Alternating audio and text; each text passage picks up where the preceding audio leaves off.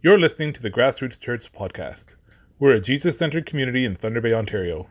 You can learn how to participate more by going to our website at grassroots.church.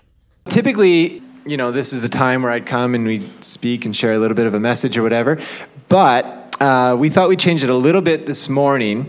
Many of you know Jax Cooper, who is a member of Grassroots Church, and Jax is a part of an organization here in Thunder Bay that he's shared a little bit about it with me in the past, and I thought, man, this is a group that really connects and resonates with sort of the heart of Grassroots Church. For those familiar with our community, our mission or vision, I always get those mixed up, the thingy that guides us is this statement that we want to cover the earth with the selfless love of Jesus. And there are sort of three pillars that we as a community have established that kind of support that mission. And one is shaping bright disciples, one is restoring faith, and the third one is protecting the vulnerable. And so protecting the vulnerable is a huge, is a very important value of those who call themselves grassrooters. Should be for all Christ followers, but we definitely believe in the value or in the importance of doing what we can as followers of Jesus to protect the vulnerable. And that is done in all sorts of different ways. And so Jax is a part of a group that is doing that very thing here in Thunder Bay. And so this morning, I would like to invite the folks from Bikers Against Child Abuse to come up. And they're going to actually share a short presentation on the work that they do here in Thunder Bay, mostly to just kind of help raise awareness about what this group is doing. And I think to encourage us just to know that there is good work being done in our community. Everyone knows that there is a lot of darkness. There's a lot of exploitation and abuse and just some really troubling things that are going on in our city. And you can get weighed down by that, and that's fair. I think that's a reasonable response. But sometimes it's good for us to hear about what's combating that. What are the efforts going on in our community that are trying to resist that abuse and those dark things? And so this morning we get to hear about one of these stories and one of these initiatives in our community. And so without further ado, well, short round, I'll give you this and let you do your thing. All right. Thank you very much. Good morning, everybody. How's everybody doing? Good? Excellent. So typically when I go out to agencies and give these type of presentations and talk about what we do, what our mission is, and how we help kids, I like to encourage interactivity. So if you guys have questions or anything else like that, please feel free to speak up. We're all friends here. It's all good. So wanted to take a few minutes this morning just to walk through what Bikers Against Child Abuse is, how we work, what we do in the community. And in order to do that, we have to talk a little bit about biker, because that's the first thing in this acronym, biker. Part of the biker community is, there's a whole culture that goes with it. But part of the biker community is something we call road names. Now, typically what I would do is I would hand out place cards to everybody, and you get to pick your friend's road name. It's lots of fun. You should see what happens. But in a format like this, it's probably not going to work very well. So we'll do it a little bit differently. We'll talk a little bit about our own road names. So come on down, guys. And even unless you want to be on the top of the stage, it doesn't matter to me. I'll introduce you to us and talk a little bit about our road names so you guys have an understanding of where it comes from. I'll start with our child liaison, Angel. Angel, you want to talk a little bit about your road name? Yes, I do. So my road name, I picked my road name because when my father-in-law was sick, I would spend a lot of time with him. I would spend like 8 hours a day with him. And he always called me his angel. And he would be having a really bad day, and he'd be angry at everyone. And I would walk in, and he would say, "There's my angel." So when we were coming up with road names, he actually thought that would be appropriate. So he kind of helped me. He's passed on now, but he's always with me. Because of that's my road name. So next up, thank you very much, Angel. Next up is our vice president of our local chapter here in Thunder Bay, Jester. And as you can probably guess, based off the road name, it's very hard to get a serious statement out of him ever. This man is very dedicated to what we do, which is fantastic, but he jokes all the time. You can never believe a word that comes out of his mouth. It's kind of fun. It's generally off color. That is true. That's why I'm not handing him the mic. For myself, short round. It's an interesting bit of story. There's lots of different angles to hit at this one, but I'm not sure if anybody has seen Indiana Jones and Temple of Doom. Yeah. Yes. So Indy's sidekick was short round. I'm the chapter secretary, and myself and our president were the two that sort of began the whole process here in Thunder Bay of getting a chapter up and running. It has taken us a while. We've been at this since early 2018, late 2017, because there is a lot that goes into getting these things. Bikers Against Child Abuse is very protective of the children we work with. So in order for us to be able to work with them, we have to go through a lot of certification, a lot of training. We have to make sure we have full background checks, done for vulnerable sector children to make sure that we don't have, how do I put it, undesirable people in our organization, because believe it or not, there actually have been people who tried to infiltrate. So I'll get a little bit more into some of the history of Bikers Against Child Abuse, how it came to be, and sort of the theory behind it and how it works and what we do with the children and how we help them. But first, as every good organization has, mission statement or a vision? Which one was it again? So this is our mission. There's a lot up there. A lot of words, very small print. I'm not sure who can read that. I know I can't. But I'll talk a little bit about what it is we do here. So this is pretty much broken up into 4 pieces. And the very first part of it is Bikers Against Child Abuse exists with the intent to create a safer environment for abused children. We exist as a body of bikers to empower children not to feel afraid of the world in which they live. We stand ready to lend our support to our wounded friends, pardon me, by involving them in an established, united organization. We work in conjunction with local and state officials. State, it's an American organization, who are already in place to protect those children. We desire to send a clear message to all involved with the abused child that this child is part of our organization. And we are prepared to lend our physical and emotional support to them by affiliation and our physical presence. We stand ready to shield these children from further abuse. We do not condone the use of violence. It's a very important part. Or physical force in any manner. However, if circumstances arise such that we are the only obstacle preventing a child from further abuse, we stand ready to be that obstacle. So we'll get into it a little bit and break it down.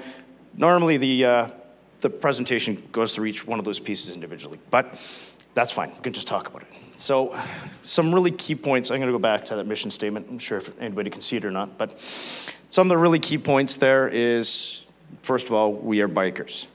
And that becomes a very key point because it actually has power for children. It's an interesting thing that you see that we've learned through the years, that being part of a biker organization has a little bit of a mystique to it. It's leather, it's chrome. We make a lot of noise, we're very loud. Yeah, we can actually tell a story later on if we do all right on timing of a fantastic event that happened that I swear I took 10,000 kilometers off the engine life of my bike at that point. But anyway, we'll get into that. The second part about it is empowerment. And that is really the key word there. When we talk about children who have been abused, one of the first things that happens is they lose a very important piece of their childhood, and that is the security of knowing that they have a place that's safe. What we do is we help them to rediscover that. We give them back a little bit of that security, and we work with them to help them realize just how strong they are. Because, and I apologize if I tear up a little bit, this is always a big thing for me, because no child should feel like that. And that's one of the worst parts about child abuse in any form, is that that gets stripped away. But it's still there. No matter what the situation is, these kids have strength. We help them to see that. We help to bring it out in them. Okay, we'll get a little bit more into that, how that works in a little bit. We work in conjunction with local and state officials. So this particular section, we work with all the organizations, all the child organizations. We work with CAS, Delico, Tikanagan, Children's Center, you name it. We've been out, and I can't tell you how many of these presentations I've given to these organizations. It's been incredible, and the response has been incredible. We also work with the police and the Crown Attorney, you name it. We've had good conversations with them, and we've shown real success. In fact, at the beginning, our first set of children that we got were direct references from police officers who were working cases. And they saw the impact that we could have with them from their perspective and how effective it was. So that's how we really started out, and we flew. We have an incredible number of kids now, which is great. We stand ready to shield these children from further abuse. We don't condone the use of physical force. This again gets back to the biker lifestyle. People look at bikers, first thing they think is outlaws. Some of the more famous biker organizations. That's not us. That's not us. We have the capability of doing that, but we show restraint. And one of the reasons we do that is because we say, we can't help children if we're in jail, right? We can't be there for them. We make a promise to these kids that we'll be there. We can't do that if we're in jail. So as much as we would like to get involved in a physical way, we don't do that. We're not vigilantes.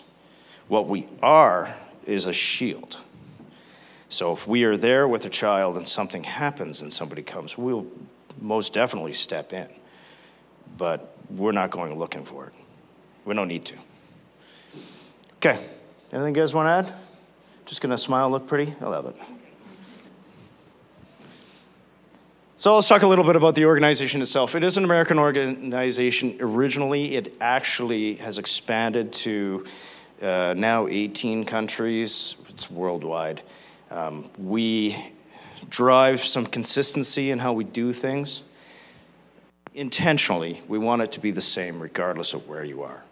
And it's the same experience. Everybody gets the same. And it doesn't matter. A child is a child is a child. It doesn't matter where they're from. They're welcome in our organization, okay? So it was founded in Provo, Utah back in 1996 by a registered play therapist. This gentleman was part of the biker community, the more classic biker community that you hear about. But he was also a play therapist working with children. And he was working in one particular case with a child who was so afraid he couldn't leave his house. He wouldn't go anywhere. So he thought, well, you know what? I'm going to give it a try. I'm going to see what happens if I talk to some of my biker friends and see if they come by. And they came by, and they ripped by his house. Didn't stop in or anything. Just made some noise. He was peeking out the window. I was like, what is that? And then after a few of these type visits, they actually stopped in. And they stood on the lawn and had a conversation with him from a distance. And slowly working through these things, multiple visits over and over again, he began to come over to shell, and he actually began to venture out of the house. There was incredible progress being made in his therapy. So this gentleman who founded our organization thought, it works for him, maybe it'll work for other kids. One thing about the biker community is we love kids. We really do. We want to take care of them. It doesn't matter which organization you're talking about. That's very important. We like to protect children. We have very low tolerance for abuse for children. And so it was pretty easy finding guys who were willing to spend time with these kids. The successes that he saw began to spread, and it worked for many different children in many different situations. So how does it work? Well, in order to work with kids, you got to interact with them, right? You got to go out, you got to see them. It's important. We love it.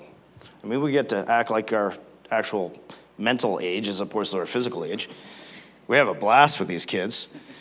But we do have a certain set of what we call interactions of different kinds.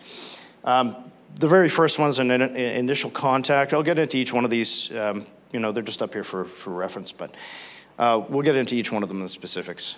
So we have an initial contact, and then we have what's called a level 1, and then we follow up with the kids. We do have the possibility of doing a level 2 if needed, and we'll talk again about what that is. And then obviously court, and that's a big one too. So if it gets to that. All right. So the initial contact. This is where somebody has one of our pamphlets, and they know of a situation, and they know of a child who probably needs some help, is scared, living in fear. They give us a call. Phone rings. Somebody answers the phone, or gets back to them as quickly as possible. And we go through the details of what is going on. So we meet with the child with a very small group to not overwhelm them, just to get some of the details of what's going on, to make sure that it fits our mission, because we have to be very narrow focused. You guys saw our mission statement. It's not a small one. There's a lot of detail in there. We have to keep it nice and small in order to make sure that it really would be the most effective thing for these children. Right? Because it's no good if we make promises to help them out and then we can't, because they're outside of our ability to help. It's better they get other resources in other places. So the initial contact is to make sure that we're a good fit, make sure that, most of all, that they want us to be part of their lives. We're not going to go in there because a parent says, oh, I would like this to happen, or hey, I want some bikers hanging around my house. No, it's not about that. Unfortunately, we do get calls like that, by the way. But we have to make sure that the children are actually willing to accept this in their lives. Okay? Once the initial contact is done and we've decided that this is a case that fits our parameters and we can help this child, we believe, we have a level 1. These are fantastic. And I might make Jester cry. Tell him the story. I'll tell the story. He may still cry anyways. So at level 1 is where everybody gets together, our entire chapter. And sometimes, depending on who's around, members from other chapters come too. And I'll tell you a story about that in a bit. First one that we ever did. It's incredible. So we all get together and we go and meet the child at a place where they feel safe. It could be their house, could be around the corner, could be a park, could be a parking lot. We've done all these. And we come in and we form a circle. So the entire chapter shows up. So you can imagine for these children, here's 30 guys in leather, women in leather, bikes, lots of noise, everything else. It can be a little intimidating. This process helps to show them that we're there for them, and they can see just how big of an organization that they're now becoming part of. This is also where they get introduced to their primaries. So the primaries are, every child has 2 primary members who will work with them. These are the ones that will be there for every follow-up visit. They'll be there somebody can make a phone call if they need something. It doesn't matter. If they just need to talk or if they want us to come visit. They work through these primaries. And we always work in 2s. That's to protect us as well as the children. We've got to make sure that everything is above board. These children have come from enough abuse, we want to make sure that they feel comfortable, and they feel more comfortable when there's a couple of us with them at all times, right? I think this is time to tell a story. I get to tell a story. All right. So this was back in 2021? 2021, about this time of the year. A few of us, we at that point still were not working with children. We hadn't gotten through all of our training and certification. So, but a chapter that exists down in London, Ontario, was having a day of level ones. So we were just easing up on COVID restrictions, so they had a number of children that they hadn't been able to properly bring in, because this really works the best when it's in person. So they had 5 children that day that they were bringing into the organization. And we thought, wow, what an opportunity. So 4 of us got up early Thursday, and actually we didn't leave until like 3 o'clock. 2 o'clock on Thursday. 2 o'clock on Thursday. That's right, we were waiting for you, that's right. Anyway, and got on our bikes and rode down to the London area. All right. All to be able to meet these children, bring them into the organization. So the first one was, a pretty standard one, but your first level one is always incredible to see. All these bikers who come together to go and meet these children. There was lots of dust that day. There was a lot of dust that day. It was warm. It was very, very hot, very hot. And you can imagine we're all standing out there in black leather, out in the full sun. It gets warm sometimes, definitely. It's better than when it's cold. But so we went out to visit this first child. And this young man had not gone to school. What was it? It was 2 years. He hadn't gone to school in 2 years because he was so afraid he brought a gun with him to school. As you can imagine. 12? He was, we want to say 12, somewhere around there. The age doesn't matter that much. So we all got there, and we form a circle. We bring in the bikes, and he comes out, and we do what's known as the bear ceremony, which is really neat. Every Baka child gets a Baka bear. We give them this so that they have something to hold on to when they're feeling a little afraid and they just need a little boost.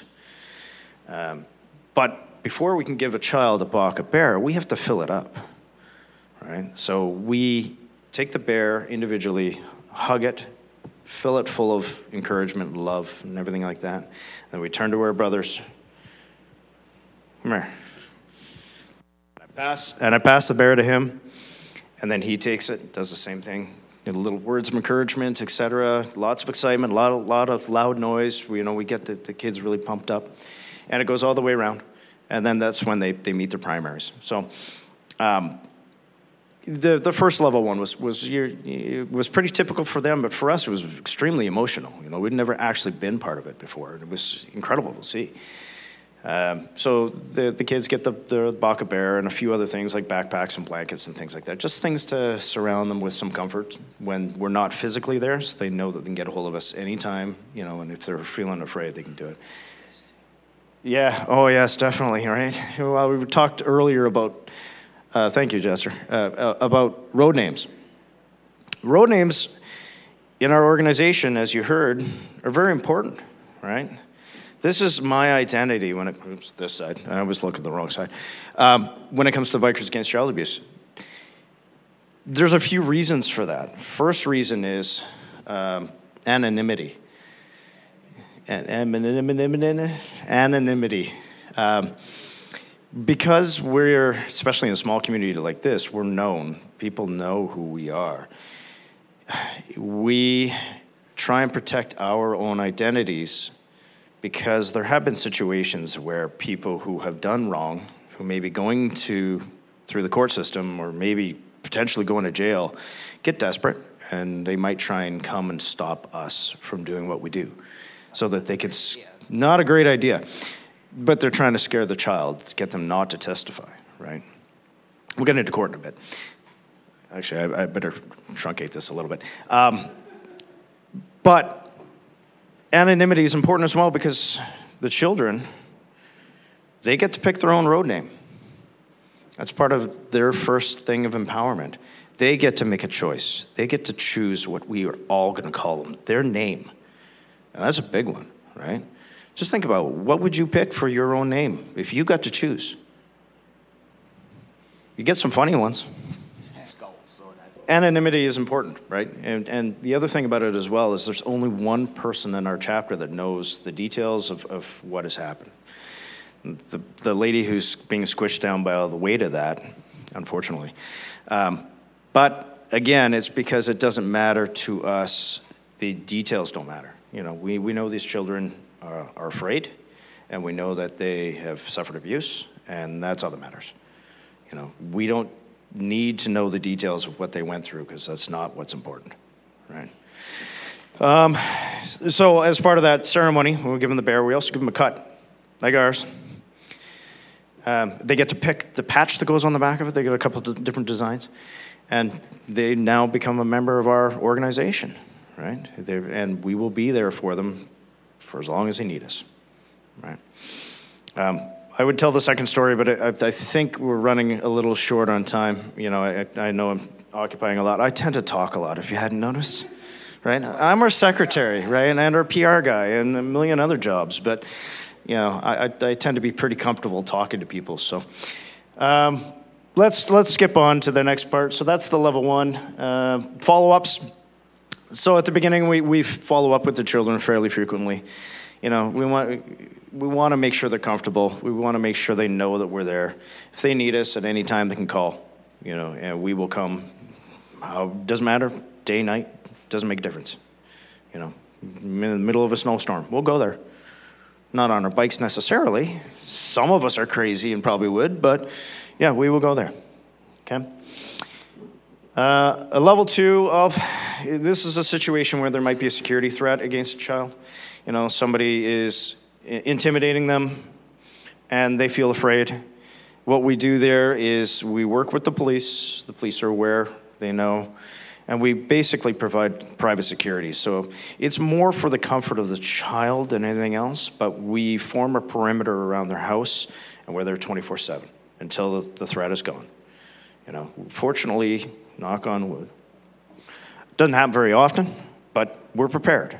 And we will do this if we need to do it. The other thing, too, is because we are an international organization, if the level 2 is going on for longer, because there was actually one that was a month or something like that, we had people fly in from the UK to help relieve the bikers because they were there 24/7, right? And, you know, that's just something we're going to support each other as well. We can't burn ourselves out too much, right? So... again, like I say, fortunately it doesn't happen very often, but this is more about the child being able to look out their bedroom window and see our back patches and know that we're there and they're safe. Okay. Court. This is a fantastic thing because no matter what happens as far as the verdict goes or anything else like that, it's a victory. You know, that child gets to go, they get to tell their story, and we are there with them. We go, we surround the child, we make sure that we make it as comfortable as possible. They don't have to, you know, have eye contact with the perp. We will, you know, if we're in an open area, we will form a barrier, a wall back to back between the child and the perpetrator so that they don't have to have any interaction, you know. And when we're in the court, we are, you know, provided the judge allows it, we will sit with them in the court. You know, and we're take up a couple rows. Actually, we took up a whole half a courtroom one day, yeah, with all of our guys, just so they know we're there. And actually, hold on for a second, please. Thanks. If we can't be in there, or if they're in a video conference room or a video testimony room, I'm sorry, so that they know that we're there, we give them one of these. It's a little hard to see, but it's a coin, you know. We let them know we're holding on to ours. You guys hold on to yours. We're there with you the entire time, right? And it really works. It works very, very well. Quite often they're in there with their cuts on. It's fantastic. Yeah. So no matter what happens, it's always a win because they're empowered to tell their story. They get a chance to do that. It's a fantastic. We don't care about the verdict, although we're doing pretty well here in Thunder Bay, but we don't care. That's not what matters. Not to us. It does to the Crown. All right. So that's it in a nutshell. Well, everybody, thank you so much for monopolizing so much of your time. Short round. Do you think it'd be appropriate if I just pray for you guys? If we could just pray for you guys? Absolutely. Yeah. Why don't we all stand, actually, as we finish with the song as well. Father, we are grateful this morning to be able to hear from this community initiative that is doing good work toward protecting the vulnerable in Thunder Bay. Thank you for the hearts that are shared that were shared this morning, and just how you raise up people in our community who are doing this good work. And I pray, God, for continued success of BACA. Pray, Father, for those that they protect, that you would encourage them, that you would continue to just, through these folks, tell beautiful stories of healing from trauma and from abuse. And I ask, God, that you continue to work in the hearts of each of these members, and as a community of Thunder Bay, that we'd come along and support them as well. So we give you thanks for this group this morning. Thank you for what they can share and just the good work they're doing. In Jesus' name, amen. Thanks a lot, you guys. Thank you. Appreciate it.